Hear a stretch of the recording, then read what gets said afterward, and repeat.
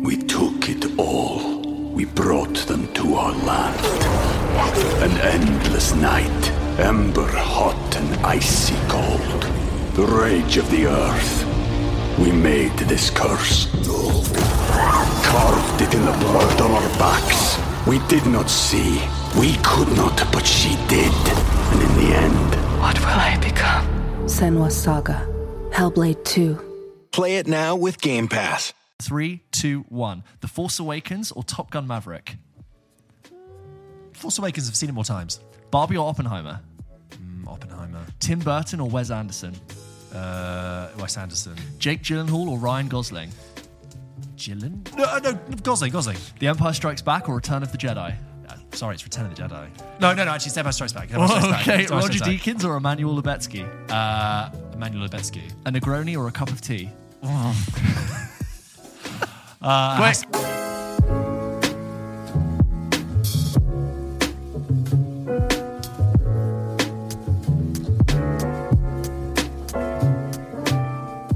And we're live for episode 99. It really startled me for a second, I don't know why. It's me.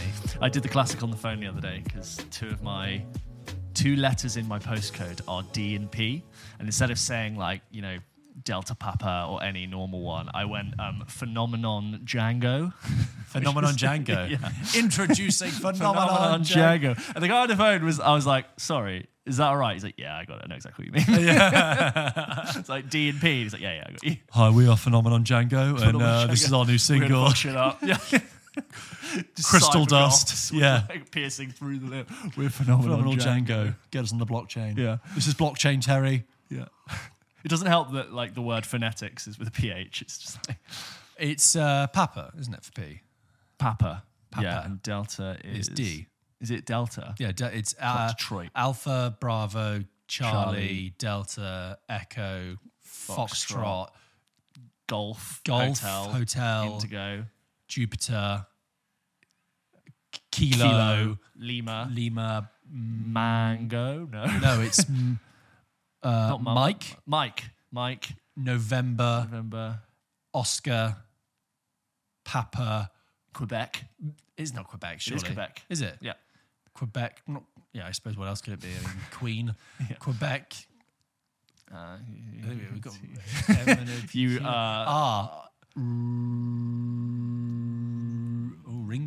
Ringo. No, it's not Ringo. River. R is Roger. Roger. Surely it's No. Roger. What's I need to forget about alphabet. R is Romeo. Oh, Romeo. of Quebec course. is right. Wait, S. Wait, let me get. Okay, I've got them now. S is Mac OS.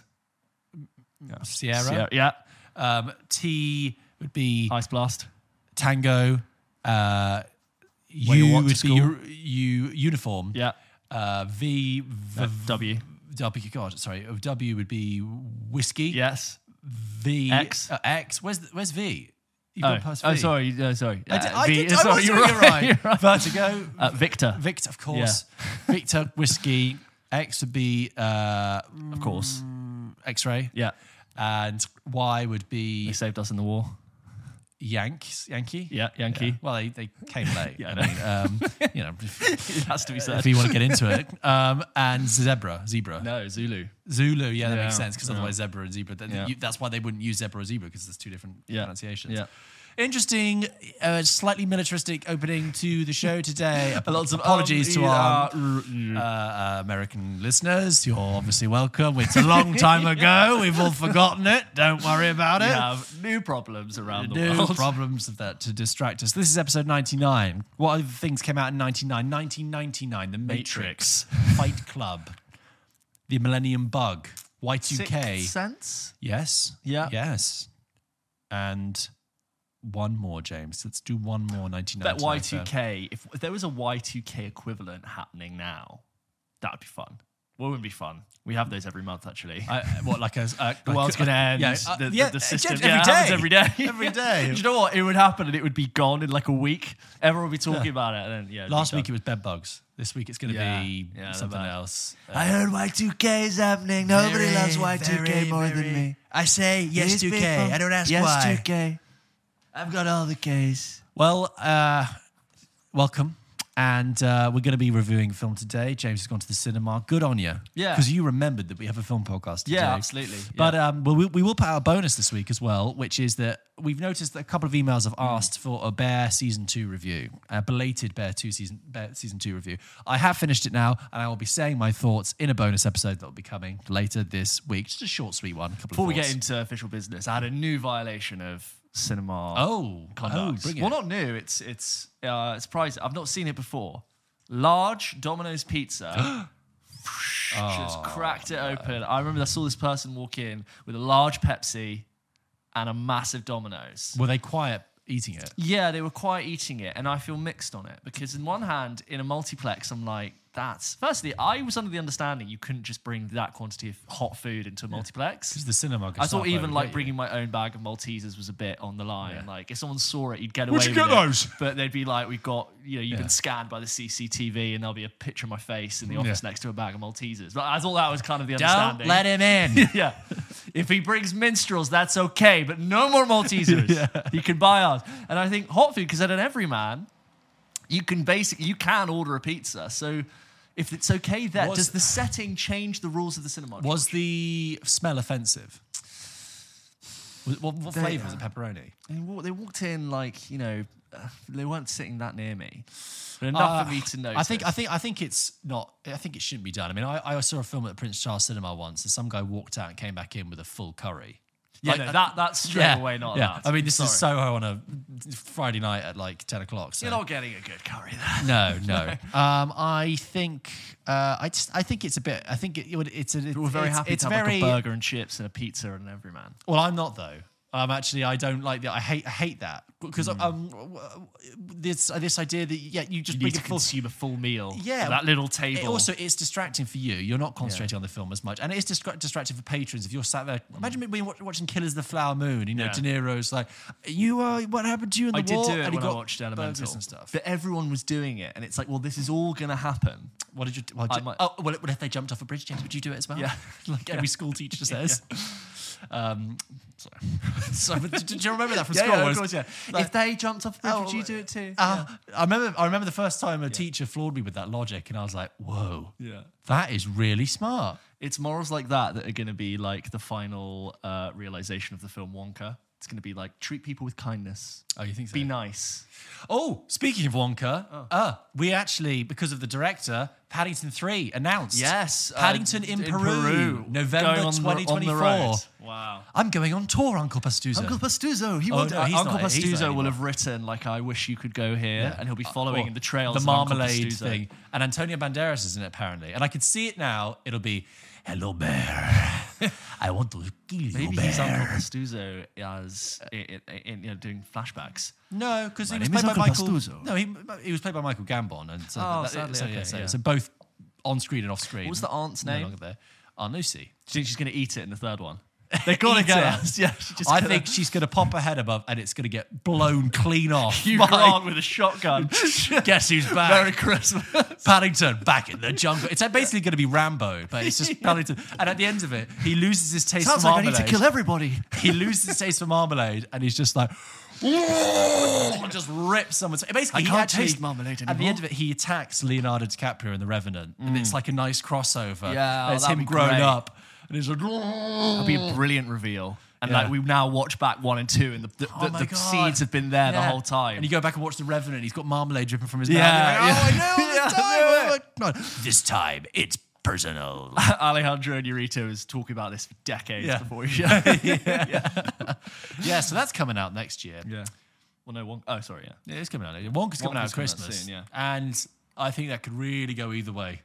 Every time I see the trailer, I go, walking a real line there. It's so sickly sweet that I could criticize it. The problem is that shit has worked. Yeah. And I can't sit here and be like, it's not going to work on me. Because there's a very strong chance I'm going to see it. And be it does look beautiful. Like, it has the Paddington touch about it, the twinkly touch. Yeah. But I'm worried that if a studio's come in and gone, do the Paddington thing. Do it with Timothy. Yes. And do it for Wonka. With his beautiful face. And there's like the evil corporates in the room being I think he likes the poor. Yeah. But I also love the fact that they've cast Matt Lucas and Matthew Boynton and Patson Joseph. And I'm like, that's really well done. Anyway, That's yet to come. We got. Oh, by the way, actually, sorry, just Sorry, housekeeping. Looking, What? no, just looking ahead. Loads of films between now and the end of the year. Loads Films of films coming everywhere. out. There's Turns out there's films everywhere. lots of interesting little ones sprouting up now. Yeah, I forgot about Phone. Here it is. Yeah, boom. Yeah. That's what we're going to be talking about today. Foe. Just want to give everyone a reminder who is listening. Next week is our 100th episode. Some of you have been sending some really, really good voice notes that I'm very excited to read out, but this is your last chance. If this goes out on a Wednesday, you have until Saturday. You have until Saturday of this week. Saturday this week to send us in voice notes to be a part of the show. I've loved some of them already. There's some really good questions, but now is your last chance to get them in.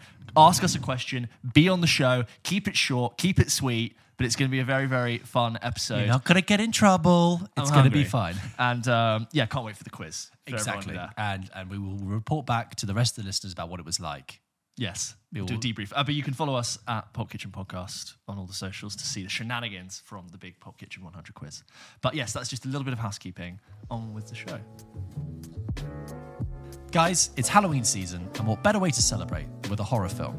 Catch some of the latest horror blockbusters, as well as some creepy classics, on the big screen at View. Experience classic Halloween favourites returning to the big screen, including It, cult vampire classic The Lost Boys, and family favourite Hocus Pocus. Or check out some brand new horror movies such as Five Nights at Freddy's, The Exorcist Believer, and Saw 10. Treat yourself to the ultimate Halloween big screen experience from just $4.99 at selected View venues when booked online at myview.com. So I'm very much in the middle of a not watching trailers moment of my life, which I don't think will Good last because it's not really possible. But I have this normal instinct when I'm presented with a film that I'm not overtly familiar with to like Google the trailer. And instead of doing that, I've kind of just been like, I know this film exists. I'm just going to go see it. I know like the very sort of broad things. Yeah. It's not going to last because when I went to go see my film, I saw trailers for more films. And I saw a trailer. My first time seeing a trailer for Priscilla. Because remember I told you when I watched Priscilla, I hadn't seen the trailer, but I was very much like, this trailer does nothing for me. You have no power here. I've already seen the film, which is great. Comes out in January. Sooner long time ago. And I was like, well, I've already seen it. And I saw the cast, Paul Mescal, Saoirse Ronan, which is, can I say for both of us, big draws for us both wanting to go and see a film. Yep. And I thought, great cast, rumblings of sci-fi, love it. I'm going to do a very light touch on the plot because I don't want to spoil it in case people do want to go and see it. Because I think it's got a very limited release. At the multiplex I booked at, there was only one screening a day, which I thought was quite telling, considering, again, the calibre of the cast. Maybe that's just us in our own little bubble of like wanting to go and see lots of films. But I thought, oh, never mind. And for a film like this, that factor of me not knowing that much going into it, I think should really work in its favour. But it did quite a lot to not impress me the more and more it went on. Oh. And so it's set in a scorched planet Earth in 2065, 40 odd years in the future. Okay. Earth is in drought, food and water are very scarce, and most of the American Midwest, where this film is set, is deserted. The foliage is barren. They have to endure very interstellar-esque dust storms, and they live in this sort of like old school farmhouse like Interstellar again. And so despite the futuristic setting, the two main characters that we follow in this live in a very old school analog house. Like you wouldn't know that it was set in the future. It's almost like, there's no sort of Minority Report-esque future about this. It's sort of very analog and traditional. We have Junior, played by Paul Mescal, and Henrietta or Hen, played by Saoirse Ronan. And they're living together, and they're in this very challenging environment. They're definitely close, they're definitely in love, but, they have tensions, and they live in this sort of difficult environment. You can see that it's sort of a relationship that has its ups and downs. In the middle of the night, they are awoken by the sound of a car driving up to the house. It's quite interesting. It's a futuristic car. It's the first sense of, it's like if you've seen like the Tesla Cybertruck, it kind of looks like that, but like in a coupe, and it's self-driving. And it's actually the first sense that like, oh, maybe beyond this countryside, there's like a grander futuristic thing more happening. A man knocks at the door named Terrence. He's played by Aaron Pierre. And I'll say there's only 3 actors in this film, apart from a few extras. It's a 3-piece. Got it. All the way through. Very stripped down then. Very much so. And he knocks on the door, and he's sort of met with hostility from Paul Mescal, who like grabs his gun because it's kind of post-apocalypse. You don't really know what's going to happen. And he's very softly spoken, and he asks, "Is it okay if I come in and speak to you both?" And he names them through the door. It's like, I know you guys live here. And he basically sits them down and tells them that there's this amazing news that they have been selected to be part of a group of people who qualify to join this new community in outer space on a satellite that's in orbit around planet Earth. And it's this idea that Earth is in a very bad way. It's becoming inhabitable. It's not great. And there's sort of this idea that for the human race to survive, we're going to take people up into this satellite. They're going to live in this Wall-E-esque style community until they can fix Earth. It's not very vague, but it's like we're basically taking people up. So in case everything goes bad. He then actually clarifies and says, I'm very sorry. I should have been clear. It's actually just you, Junior. And he points at Paul Mescal. Only you've been selected to go up to this colony on a satellite. Seems a bit mean. And they're like, that's what they think.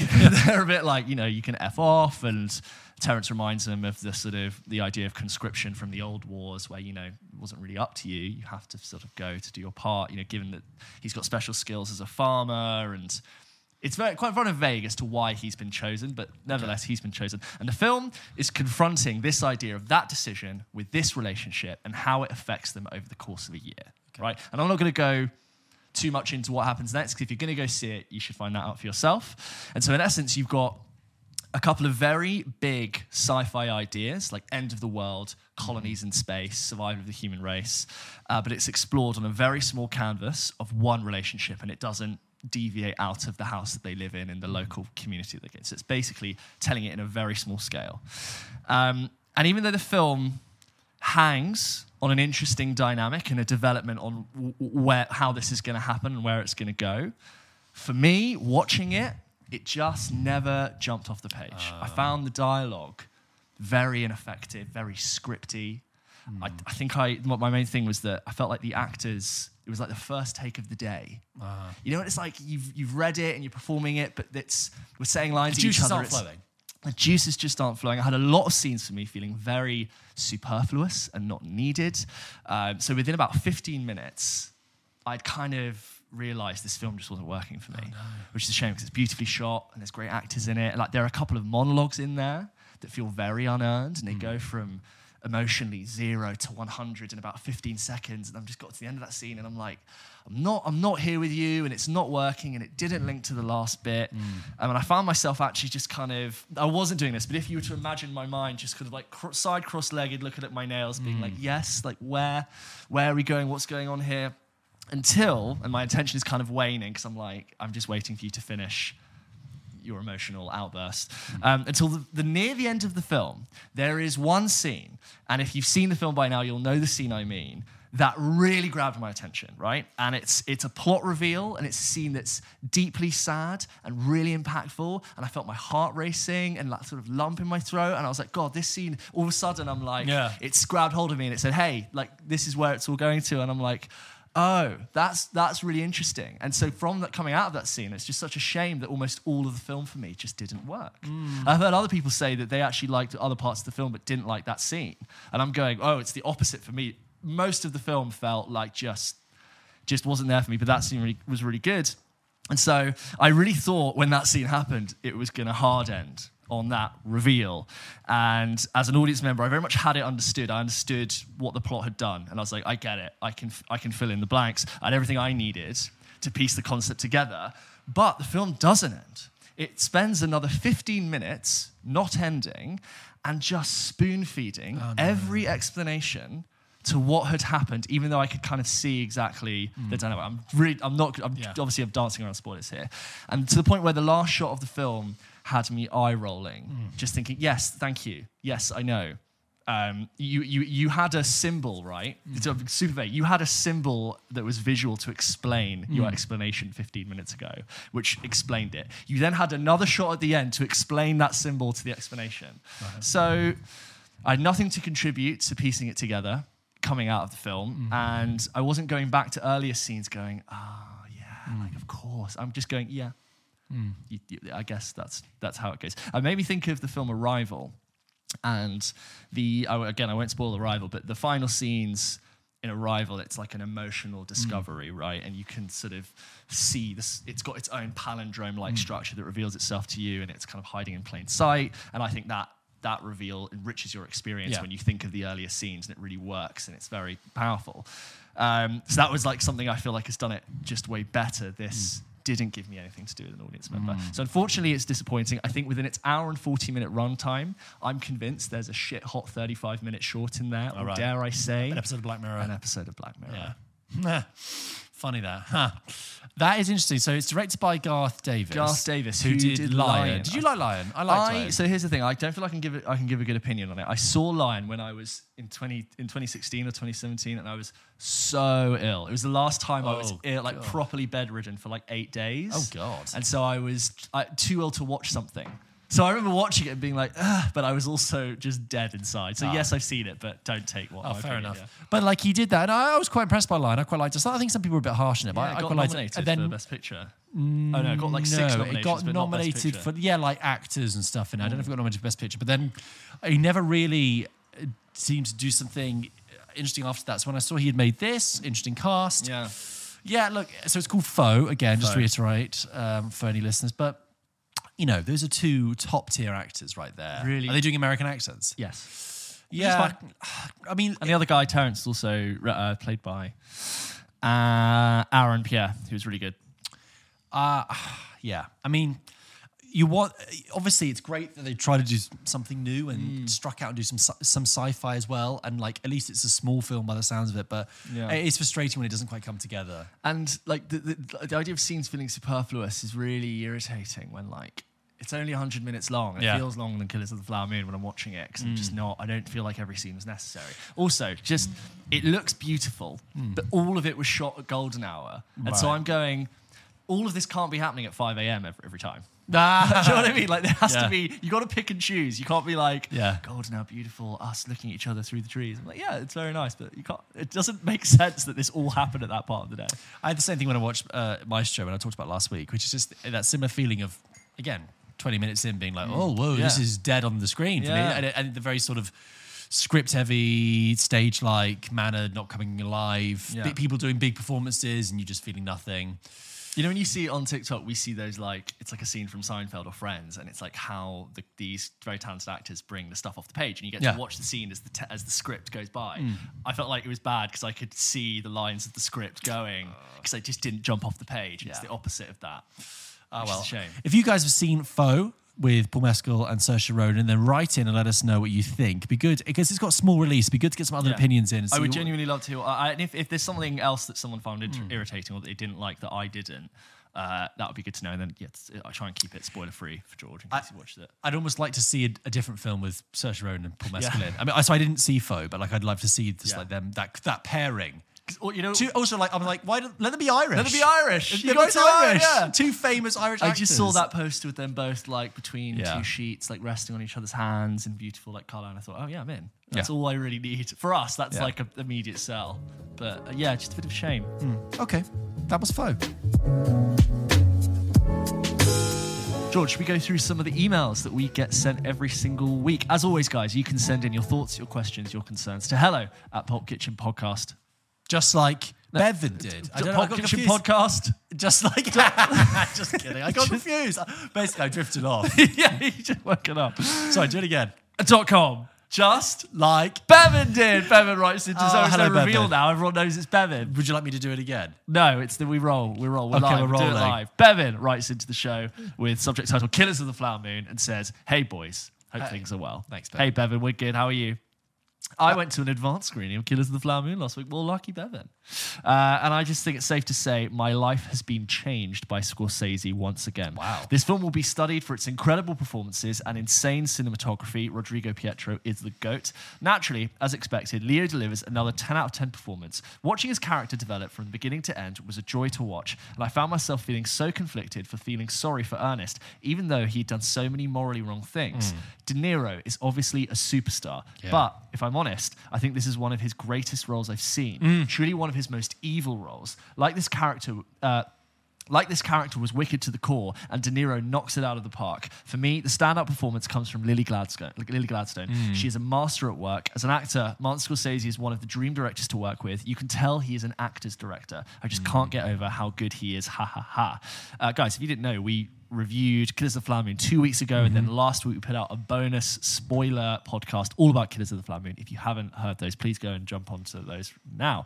Secondly, Bevan goes on to say, there's a film I'm hoping is getting a release in the UK, and that's Lies We Tell. It's a period drama / thriller starring Agnes O'Casey as the central character. This story follows young Maud as she has to make decisions regarding her father's estate and how she deals with the repercussions of her choices. Shot in just 20 days for less than $500,000, the film creates incredible tension with equally incredible flair. Also, a film made me cry that's not necessarily a sad film is Billy Elliot. Yeah, we were talking about sad films, yeah. I don't know why, but it always gets to me. All my love, your friend, Bevan. Quickly, a scene that makes me sad, not to belabor the point, is the end scene of Arrival. Yeah. That's tragic, without spoiling it. Yeah, it was that's sad. really, really sad, the realisation. Whereas the ending of Billy Elliot is sad, but it's like happy sad. Oh, it's a great ending. Oh, yeah. How do you know the other good scene, Billy Elliot? Minor spoilers for Billy Elliot. I think Billy Elliot 23 is years fine, ago yeah. is when the dad goes back to the pit. Oh, he yeah. has to do it, and the son's So like, good. oh god, Yeah. Go on, Billy. You were dancing, lad. Thank you, Bevan, for the email. Always good to hear from you. Next up, Delay tactic from you because you've not got the. Thank you, Bevan. Yes, always and it great would have worked if you hear hadn't have from called me. it out. This email comes in from Piper, who says, hello, lads. Good morning. Piper here, friend of the show, writing in again. Been watching you guys for quite some time now and still get caught up on all your... And I think you meant you're still not caught up on all your episodes. And I'm a huge fan of your podcast. Really love hearing your takes on different forms of film and television and excited to see this podcast continue to grow. Thank you. Thank you, Piper. Thank you. Now on to the questions. Hopefully they are quick. First of it, being spooky season, have either of you ever dived into Mike Flanagan's horror anthology series on Netflix? The Haunting of Hill House, Midnight Mass, The Haunting of Bly Manor, etc. I always recommend one of them if someone is looking for a good scary, so I was interested to hear your thoughts. Have you ever seen any of them, James? No, but well... What are you? No, but I watched 2 episodes of The Fall of the House of Usher, which is also a Mike Flanagan project. Right. So, no, but yeah, well, maybe. I've heard really good things, particularly about Midnight Mass. I've heard is really creepy. Yeah. Secondly, in my first email, I did ask if you gents had any interest in seeing the Studio Ghibli film The Boy and the Heron. I grew up obsessed with the Studio Ghibli and have been trying to give them a rewatch now as an adult. They are all beautiful films in their own ways, and I highly recommend diving in if you haven't already. Thanks again from being my film friends. Sending you crisp high fives from Arizona. An editor I work with saw it at the London Film Festival, and he was like, "Oh yeah, it was good." So I should go see it. I mean, Studio Ghibli is one of those things I like and respect, but I always have loads of people coming to me being like, "Oh, I love it, I love it." And I'm like, yeah, I guess it's just it's a genre I haven't got into. I'm open to getting into, but I've just never begun the journey. I've seen Spirited Away once. and My Neighbor Totoro. Right, yeah. And I was like, yeah. People really stand it. Yeah, they do. They do. Yeah. And I understand why it's important. And like, I see all the reasons, but it's like, I'm not there right now. Maybe one day. Maybe one day. Piper, thank you for your email. This next one is from Nathan, who writes in Cotfum Opinions. Yes. He says, hello, boys. That's Killers of the Flower Moon. Another one. Yes. Nate from Colorado. I wrote to you about Killers of the Flower Moon. Scorsese is my favorite filmmaker, and I was familiar with the story, having read the book. The film is based for a college class about Native American history. This was easily my most anticipated film of the last several years. Just got out of the theatre and have some opinions. This is a great film. Yeah. About 30 minutes into the film, there is an onset sense of dread that stays throughout the entire film, totally. The performances are stellar, and there are several images from the film that will stay with me. There aren't enough movies made that tell the story about horrors inflicted upon the indigenous people of my country, and I'm glad this small part of the story is getting told. I disagree with this film's portrayal of its protagonist, Ernest Burkhart. The film pretends that he has moral ambiguity, when in reality, he was a monster. Just a couple of spoilers there, which I'm trying to lift out. The decision to make Ernest the protagonist of the film required Scorsese to give him moral ambiguity, and for that reason, I think the story would be better told from the perspective of Molly and Tom White. That said, I hope Lily Gladstone wins the statue and was glad to see many of my favourite musicians getting to work as character actors. It's amazing Martin can do this at 18. We pray we get more from him. All the best, Nate. Yeah, there is an interesting grey area about how you leave the film and certain scenes about Leonardo DiCaprio's character. It's not a clean cut. He's not a clean cut character in any sense for me. Yeah, although I'm not sure I would describe him as being morally ambiguous. I think what it is that he's like a byproduct so basically of his environment. he is not as he's not like Robert De Niro's character, or even the It's not calculated, really. or even his brother Byron's character in being someone you could easily pick out and go, that guy is evil. He is bad. I don't think it's ambiguous actually that Ernest is a bad person, but I think that's the kind of point, is that it's you. Yes, you have the people you can easily identify as villains, like De Niro and Byron. But with the thing with Ernest is that he is a different kind of menace, a different kind of evil, which is someone who is dim, easily manipulated, with influence and power. With influence. So he's got male privilege, given a huge amount of power and responsibility, but not the intelligence to question himself, not the self-awareness. And it's like that kind of brutal, blunt ignorance that is delivering what he's doing. And I think that I never thought that I understand the idea that they've tried to give him more dimensions to make him more compelling as a character on screen. I do see that there, but I do think that is Scorsese making a point about a different kind of evil in a way. He also represents in a lot of ways a kind of everyman. He's come out of the war with an injury, comes to a new land where there's all this money and oil, but no one really knows how the dynamic works. And he's been given to someone like Robert De Niro, who's able to easily manipulate to do terrible things. It's like Robert De Niro's a character you can kind of fear, whereas Leo's character is almost just like repugnant because of his just lack of sense and backbone and against something so obviously horrible. That's how I kind of feel. Thank you very much for your email, Nathan. On to Holden. And some more Killers of the Flower Moon correspondence from Holden, who says, "Hi guys, second time writing in. I love the pod so much. Went to see Killers of the Flower Moon last night with a friend, and I can't stop thinking about it. Obviously long, but worth every second. Anyway, my question pertains to something you mentioned towards the end of your spoiler review. The choice of when... This isn't a spoiler, I don't believe, in this email. Yeah. The choice of when to include subtitles in the film. I question the choice primarily during a scene where there are doctors in Ernest and Molly's home. I really had to use context clues to figure out what was happening. Yet in some other scenes, subtitles were used for, frankly, information that didn't seem as pertinent to understand. I am wondering if you've ever encountered other movies with this on and off choice of subtitles, and what is your reaction here? I came away treating this choice as a device to distance the viewer, predominantly non-Osage viewer, from the characters in the story. As a white North American 22-year-old girl from the 21st century, I'm not entitled to claim complete comprehension of the Osage people's experiences and stories. And I think the film and the question of subtitles rightfully puts the viewer at a point of tension between learning about the Osage people while also forcing to recognize their inherent distance from it. Oh, great. That's great. Really good point, Holden. The first thing that came to mind, weirdly, was did The Revenant do that as well? That I don't know if it's a decision to like omit subtitles to the audience, more that like passing things are just not said. I tell you what, you mentioned The Revenant.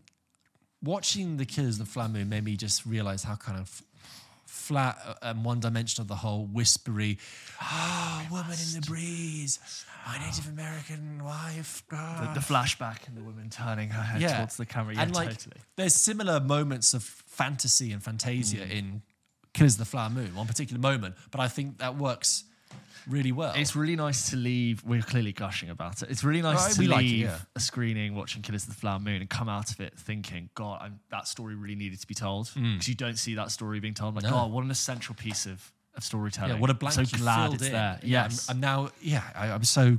Yeah, and I think that's a really interesting point. I think the first time I realised that he's not using subtitles is very early on. Even De Niro speaks to some of the characters and you don't see it, and I'm like, I like it. Like you're looking over the shoulder of characters.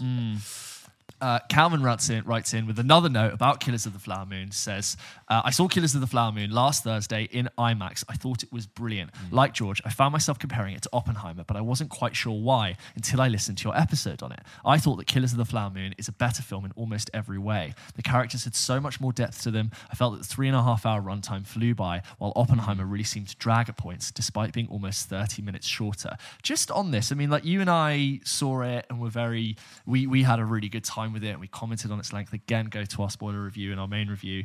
And I think, am I fair to say that critics have loved the film and audiences have been slightly mixed on it? I think it's still too early to tell with audiences. I agree because it's only just come out. As in, it's a film that I've really loved, and some of the sentiment I've seen online hasn't all been glowing. I've seen some people say, I've seen some people saying, "No, it's too long." But very indulgent. That's also like, It's not unanimously loved. But also, out like, of the gate.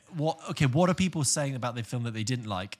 That isn't. It's not. It's It's not too things long. I agree with. And a lot of people's criticism is that it's too long. Like, okay, get past that. That's why I've liked the emails we've read today because it's like, with genuine. Our audience is smart. Yeah, thank you, people. Not to say you're dumb if you don't like the film. I don't know. I don't know.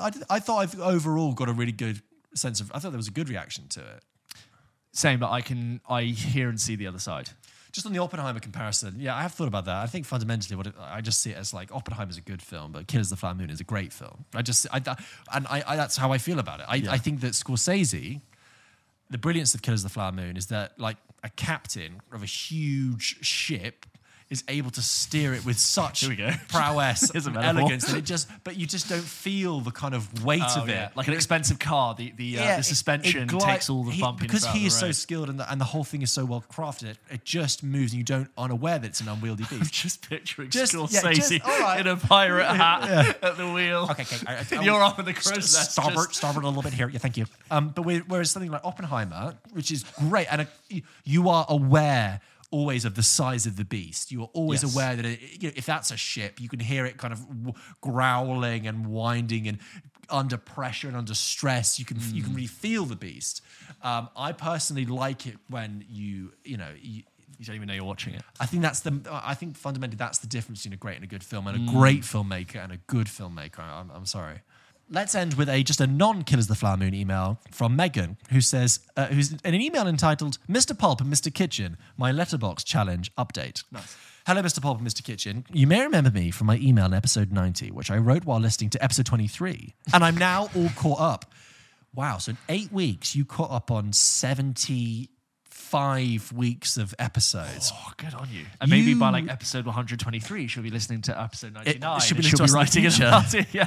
I stated that my goal was to log 250 films on Letterboxd in 2023. That is insane. Can we just acknowledge that's not insane, that's a real achievement. And at the time, I was around at the 150 mark. Well, I'm now up to 220, and it's looking like I'll exceed my goal. Wow. Then she says something that I think is important. She says, I have to clarify that these are not all new watches. Okay. Now, I don't count that. See. There's the annual Harry Potter rewatch. Right? There's Bridesmaids whenever it's on TV. So that's at least 3 times this year so far. And I've also been trying to get into short films more. Mm-hmm. My favourites being 2 Cars, 1 Night by Taika Waititi. That is a really good short film. I should say. And Curve by Tim Egan, which are obviously bumping up the total quickly with their shorter runtimes. But between 150 and 200 films a year has been my norm since around 2017 when I really got interested in film. I'll allow shorts to bump up the list. Yeah. My favourite watches of the year so far have been Boy by Taika Waititi. Yes, I've mentioned that so many times in the show. Great film. The Dressmaker by Jocelyn Moorhouse and Fresh by Mimi Cave. Yeah, I reviewed Fresh last year. I was quite disappointed by it, but that's the one with Sebastian Stan in it and Daisy Jones. I'd be interested to see if any of your listeners have logged in a similarly ridiculous number of films to me. Yeah, that's good. If you're a Letterboxd user and you're listening and you think you have watched the most amount of films this year, give us your numbers. Give us break we down. We could do a league table. And be honest, 10. break down some of the ways in which you've probably had to cheat to get up there, like shorts, rewatches. Shortcuts. I don't count rewatches. When I did count them, I didn't count rewatches, and I got close to 100. But if I was counting rewatches, I would have exceeded 100. The most I've ever done is 140 in 2020. For obvious reasons. Yeah. And then because of the amount of time the show has taken up in the past 2 years, ironically, slightly diminished. The film podcast you now do means you can't watch as many films. Megan goes on to say, if you recall, I listed one of my favourite films as Denis Villeneuve's Incendies, pronounced in French, Incendie. Incendie, which was his last French-language Quebecois film before Prisoners and the resulting meteoric rise of my favourite director working today. I would love as many people as possible to see this incredible film that I believe, if seen by a wider audience, would be up there with the best of Villeneuve's work. You sold me. Incendies focuses on 2 stories, a mother in the past living through an unnamed Levantine conflict and her twins in the present-day Canada who travel to their mother's homeland to uncover their heartbreaking past. I referenced the chilling opener in my last email, the use of Radiohead's You and Whose Army during the opening scene of buzzing a child's hair in a room full of child soldiers. It's bone-chilling, and I encourage you to watch this clip alone on YouTube to entice you to watch this incredibly underseen masterpiece. For me, it would fall into the category of love it but could never see it again, along with Requiem for a Dream and Mother. However, it is so beautifully shot. It deserves to. It doesn't pull its punches, and with its raw storytelling, it hits you right in the gut so many times that I simply have to rewatch it time and time again. Would love to hear your thoughts on this. I think the only reason to rewatch Mother is to show it to somebody who hasn't seen it and watch them watch it. Yeah. Just for the fun of it. And lie to them, be like, oh yeah, you got to watch Mother. I don't know if there's something sort of twisted about me, but I've rewatched Requiem for a Dream loads of times. I like the kind of I like the roller coaster descent into hell that it is. Yeah. Loving the podcast, having binged all episodes in around 3 months. Nice. You've just gotten better and better. And whilst I've already converted good. my family to the Pulp Kitchen crew, I will still be crediting you for providing endless entertainment as I create the family Christmas quiz, heavily influenced by your fantastic games. As always, sirens on our end. Glad I've caught up, but sad I can now only listen to you in weekly doses. Megan in Lancaster. Megan, a great email there. I'm going to add on my letterbox right now that to my watch list. It'd be really sad if she was like, I've listened to you in 3 months and honestly, guys, getting worse. Yeah. You are getting on my over each other. nerves. Oh, yeah. Oh, Where's the food gone? Wow. Okay, so where's the food gone? On Letterboxd, Incendies has 4.4. Oh, that's very, very high. That's high. Yeah, I'm adding that to my watch list now. Thank you, Megan. George's Incendie. Incendie. Guys, thank you so much. Thank you very much for sending in your emails this week. We love to read them out. If you want to have your email read out on the show, you can send them in to hello@popkitchenpodcast.com and we'll be reading them out. But guys, don't forget, next week is episode 100 and we are asking you to send in voice notes. You can do this on Instagram or you can send us a voice note over email. That works. I've seen someone do it. Send them in. Be a part of the show. You've seen someone do it. I've seen like someone do it. We've got one. Someone sent a voice note over email. Great. Oh, yeah, it's possible. Guys, some of them have already been really good.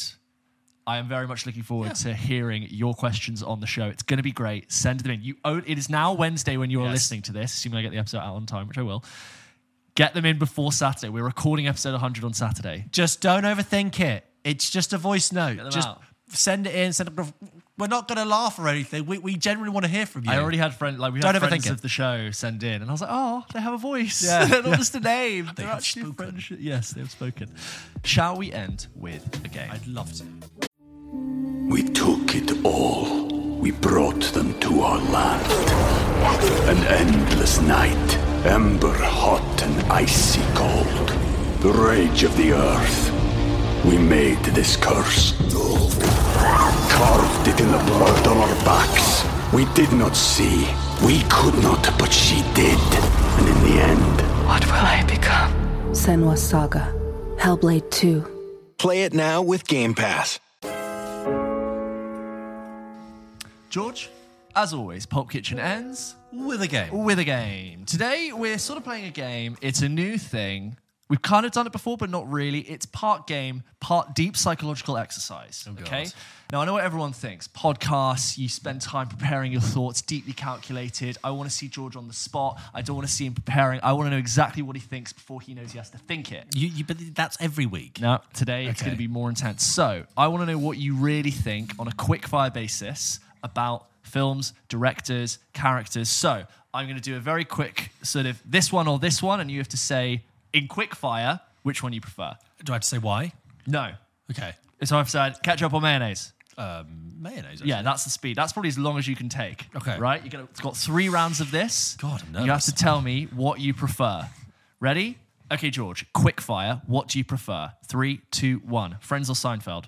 Friends, actually. Reservoir Dogs or Pulp Fiction? Pulp Fiction. Ridley Scott or James Cameron? Ridley Scott. Arrival or Interstellar? Interstellar. Paddington 2 or Toy Story 3? Toy Story 3. Paul Mescal or Timothy Chalamet? Paul Mescal. Before Sunset or Boyhood? Before Sunset. Pizza or burgers? Pizza. Stanley Kubrick or Francis Ford Coppola? Stanley Kubrick. Men in Black or Ghostbusters? Men in Black. Breaking Bad or Better Call Saul? Better Call Saul. Lady Gaga or Justin Timberlake? Gaga. Monsters Inc. or Monsters University? Monsters Inc. Robin Williams or Jim Carrey? Robin Williams or Jim Carrey? Jim Carrey. Tough. Some interesting ones. Good matches there. Yeah. I'm going to get burned alive for saying Friends is better than Seinfeld. Or saying I prefer it. And that's exactly why it's on there. James. I feel a bit like it's a bit honest there. Also, James Cameron and Ridley Scott is hard because James Cameron's made fewer films. Yeah. But I also think his record's better. So you'll notice some of them I paired because they're similar, but also some of them I paired because they're different. And then I thought actors who are musicians. I thought Lady Gaga or Justin Timberlake. Yeah, I like that. I assume you were rating them in the context of their film careers. Or was it just all gut, over? All gut. Right, you've got round 2 of this. Okay. Ready? George, very quick fire. You have to tell me which one you prefer. Ready? 3, 2, 1. The Force Awakens or Top Gun Maverick? Force Awakens, I've seen it more times. Barbie or Oppenheimer? Oppenheimer. Tim Burton or Wes Anderson? Wes Anderson. Jake Gyllenhaal or Ryan Gosling? No, Gosling. The Empire Strikes Back or Return of the Jedi? Sorry, it's Return of the Jedi. No, actually, it's Empire Strikes Back. Empire Strikes Back. Okay, Empire Roger Strikes Back. Deakins or Emmanuel Lubetsky? Emmanuel Lubetsky. A Negroni or a cup of tea? Has to be a cup of tea. Javier Bardem or Pedro Pascal? Javier Bardem. Ice Cube or Ludacris? Ice Cube. Jared Leto or Kevin Bacon? Kevin Bacon. So sure. Shia LaBeouf or Mark Wahlberg? Wahlberg. Last one, Harrison Ford or Tom Cruise? Harrison Ford. Oh, interesting. Because he's got more, I think he's got more, both long-term actors who've got a lot of variety in their career, but I just feel like I think he's got a depth of wisdom in Harrison Ford. Tom Cruise isn't a human. I feel like I could sit across from a table from Harrison Ford. Tom Cruise. And just about manage. But with Tom Cruise, he is the room. I like Seth Rogen's bit where he was like, I was given an option to have Tom Cruise tell me about Scientology, but I was slightly concerned that I wouldn't be able to resist. And that I would be adopted. Yet when they reveal that all the people of power are lizards, Tom Cruise will definitely be one of them. I mean, if it's true, I don't want this going out. Okay, last round. Are you enjoying it? I am, but I'm worried I'm going to get burned alive. You don't know what you've said. I think people are going to be like, listen to this basic Guy. mayonnaise guy, white bread, cookie cutter nonsense. Last round. George, It's very personal, this quiz. It is, you know? And I need to do the same for you because I feel like it's better to not have to over-explain. You do realise these videos will be used by people to either follow or unfollow us. And they'll go, oh, Empire Strikes Back, really? That guy. George, quick fire. Tell me which you prefer. In 3, 2, 1. Guillermo del Toro or Paul Thomas Anderson? Paul Thomas Anderson. Jamie Foxx or Will Smith? Will Smith? Daniel Kaluuya or Robert Pattinson? Robert Pattinson. Tom Hanks or Leonardo DiCaprio? Hanks. Black Swan or Her? Black Swan. Thor or the Hulk? Hulk in terms of he's more iconic. Ari Aster or Robert Eggers? Robert Eggers. Cheese or chocolate? Cheese. James McAvoy or Michael Fassbender? Michael Fassbender. Star-Lord or Tony Stark? Star-Lord. Michael Bay or Roland Emmerich? Roland Emmerich. Rowan Atkinson or Hugh Laurie? Rowan Atkinson. Whiplash or The Prestige? Quick. Prestige. Last one. Marriage Story or Call Me By Your Name? Marriage Story. I hope everyone appreciates that I put one food in every single round. The Negroni and tea one was really hard. Yeah, that was the hardest. Do you know I got one. my own? I bought my own vermouth the other day and Campari nice. and stuff, and I got a nice bottle of vermouth. And I've made. You bloody love a Negroni. And they're so easy to make. Yeah. So easy that now when I go out, I'm like, I can't order one because they're so easy to make. Easy to make, yeah. But I've got it lovely. I've got the cup. I remember learning to make it in a bar. I was like, that's it. But it's really nice. I can't stand them. Why? I know we've had this discussion before. I just don't get it. I just don't get it. They're lovely. They're sort of sweet but sour but bitter but warm but. Gross. Yeah. I remember making it for the first time when I learned cocktails James, in the I've pub. seen the amount of ketchup you put on something. That's got nothing to do with the Negroni. That's got nothing to do with the Negroni. I tried it and I was just like, I remember seeing the ingredients that were like, it was like a kid had been loose with like the chemicals. No, and I like how together. restrained it is. Three ingredients. No, I just Equal can't get measures. it. It's not weird to dislike Negronis. A lot of people are a bit of a Marmite drink. No, it's also like you dislike a drink. It's not that weird. If you said you dislike. If you told me you don't drink water, I'd find that weird. Well, yeah, they'd be dead. I know people who like just. I've never. yeah, in my old weird. company, my boss was like in his 60s. I never saw him have a glass of water. What do you drink? Coffee? Coffee, tea, juice. No, not even juice. Coffee or tea. But did he say I don't like the taste of water? I said to him, I never see you drink a glass of water, and he was like, oh yeah. He was like, just don't. I think it's a generational thing. I think because water used to be shit. and probably right, yeah. you know, I don't think you could just drink. We all nice have water bottles now that we take out with us. More water conscious. coddled. We are coddled, sucking on the teat of ridiculous. water bottles. I want to try those. It's not sponsored, but it's like you put water in your thing, and then the nozzle is flavored, but it's just a smell thing. Right. So it's not don't actually like putting flavoured sugar water. in your water. Apparently, it's good. No, Apparently why would it's you tasty. want flavoured water? Because then I would think, oh, great, this is a soft drink. And you're Well, like, if you want to no. reach out and prove George wrong, please send us, or whatever that company is that makes the flavoured smell water, get in touch. I feel a bit exposed with those answers. I feel like I've been. You don't even know what you I feel like said- I've come out of the suggested. shower and you've immediately like sprung. Stanley Kubrick, blah, blah, blah. Yeah, I feel a bit naked and I'm worried. Don't judge me on my answers, guys. You don't even remember what you said. No, I don't remember what I said, really. How did you like the pairings? Did you enjoy them? They're pretty. I don't know about the Prestige and Whiplash. I just don't associate. They were meant to be random. I think They're if not you meant to said be. Whiplash and Black Swan, that would have been better. I put them down as two films which I know you think are great. The Prestige. I think the reason I paused, That was the only thing I put. The reason I paused was because I've seen the Prestige more times and I love it, but the Whiplash I've seen more recently. But really, it's the Prestige, which someone said the other day was overrated. Who wrote to the I know, show. I know. I had to wash my hands afterwards. It's terrible. No, but actually, it's been 5 years since I last watched the Prestige, so who knows? I might watch it soon and go, James, all those hats, load of nonsense. I think that I know you and I both love Jim Carrey, but Robin Williams for me is also right up there. Yeah, of course. He's brilliant. I saw a great clip of him doing a branded ad, and they're trying to get Robin Williams to deliver 3 lines, but he just keeps sketching Well, I watched- eternally. So basically, And it's inside the actor studio is amazing. If you've ever seen it, go watch it. I'm in the process of I'll talk about this on a bonus at some point. Basically, I'm rewatching. I've rewatched. No, I basically watched. I've never watched Friends all the way through.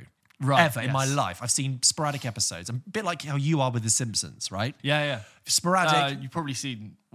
You've seen a lot of The Simpsons, but not since you were a kid, right? Sure, And that sure. was like me. So I decided to watch it. Watched Friends through. No, never all the way through. So that's what I've been doing over the past like 6 months, and I will give my feedback on that in a bonus episode at some point. Could you right? be But- any more elusive with that? Yeah, great. But I just watched the episode with Billy Crystal and Robin Williams where they're in it. Do you remember? And yes, it's the cold I do, open. yeah. But it's like obviously Billy Crystal hilarious as well. But the two of them together and Robin Williams is just such fun, like so alive. And it's like for the 2 minutes that they're on screen, the show stops. Friends is no longer on. The whole illusion is kind of broken, or kind of transcended. You're no longer in a sitcom. Yeah. The show doesn't exist. These aren't characters. William It's just Crystal this show. kind of exciting fire in the middle here, and it's all worth it because it's so entertaining just seeing those two there. Be almost just shy of taking the piss. Yeah. They're so only there much for the day, so- they're so much bigger than the show is. Yeah. But they're there, and I just find it like a really weird, like because Friends is such a big show, such a big phenomenon. But then you have this like even bigger presence come in, these two actors together, Titans. and then walk off, and I'm like, wow, it was like someone paused the show for a bit, Yeah. and then resumed it. Yeah. Anyway, Guys, thank you so much for listening to this episode of Pulp Kitchen. We really appreciate you spending your time with us. It is next week will be our 100th episode, which is Hey. crazy. we've got 99 episodes, but the problems aren't. Numerous. But we've got one. Yeah, next year we hit 3 digits next week, people. Guys, don't forget, we post new episodes of this show every single Wednesday. How could you forget? How could you? And please continue to like, subscribe, follow us on social media. Follow us. You were like a pastor. Follow us. I got to change the delivery every so often because people us. will get so The used to Church it. of the Latter Day. If you could follow us, please, on the please follow us and engage, like, subscribe, comment, send it to your friends, add it to your story. We really, really appreciate it, and it does keep us going. Thank you. Like and subscribe. YouTube has updated itself, whereas now when we say like and subscribe, the like and subscribe buttons glow automatically. Wow. So like and subscribe. Is your YouTube glowing if you're watching on YouTube? I know not everyone is, but isn't that cool? That's really cool. Yeah. Do you know what's really cool? 100 episodes. 100 episodes. See you next week.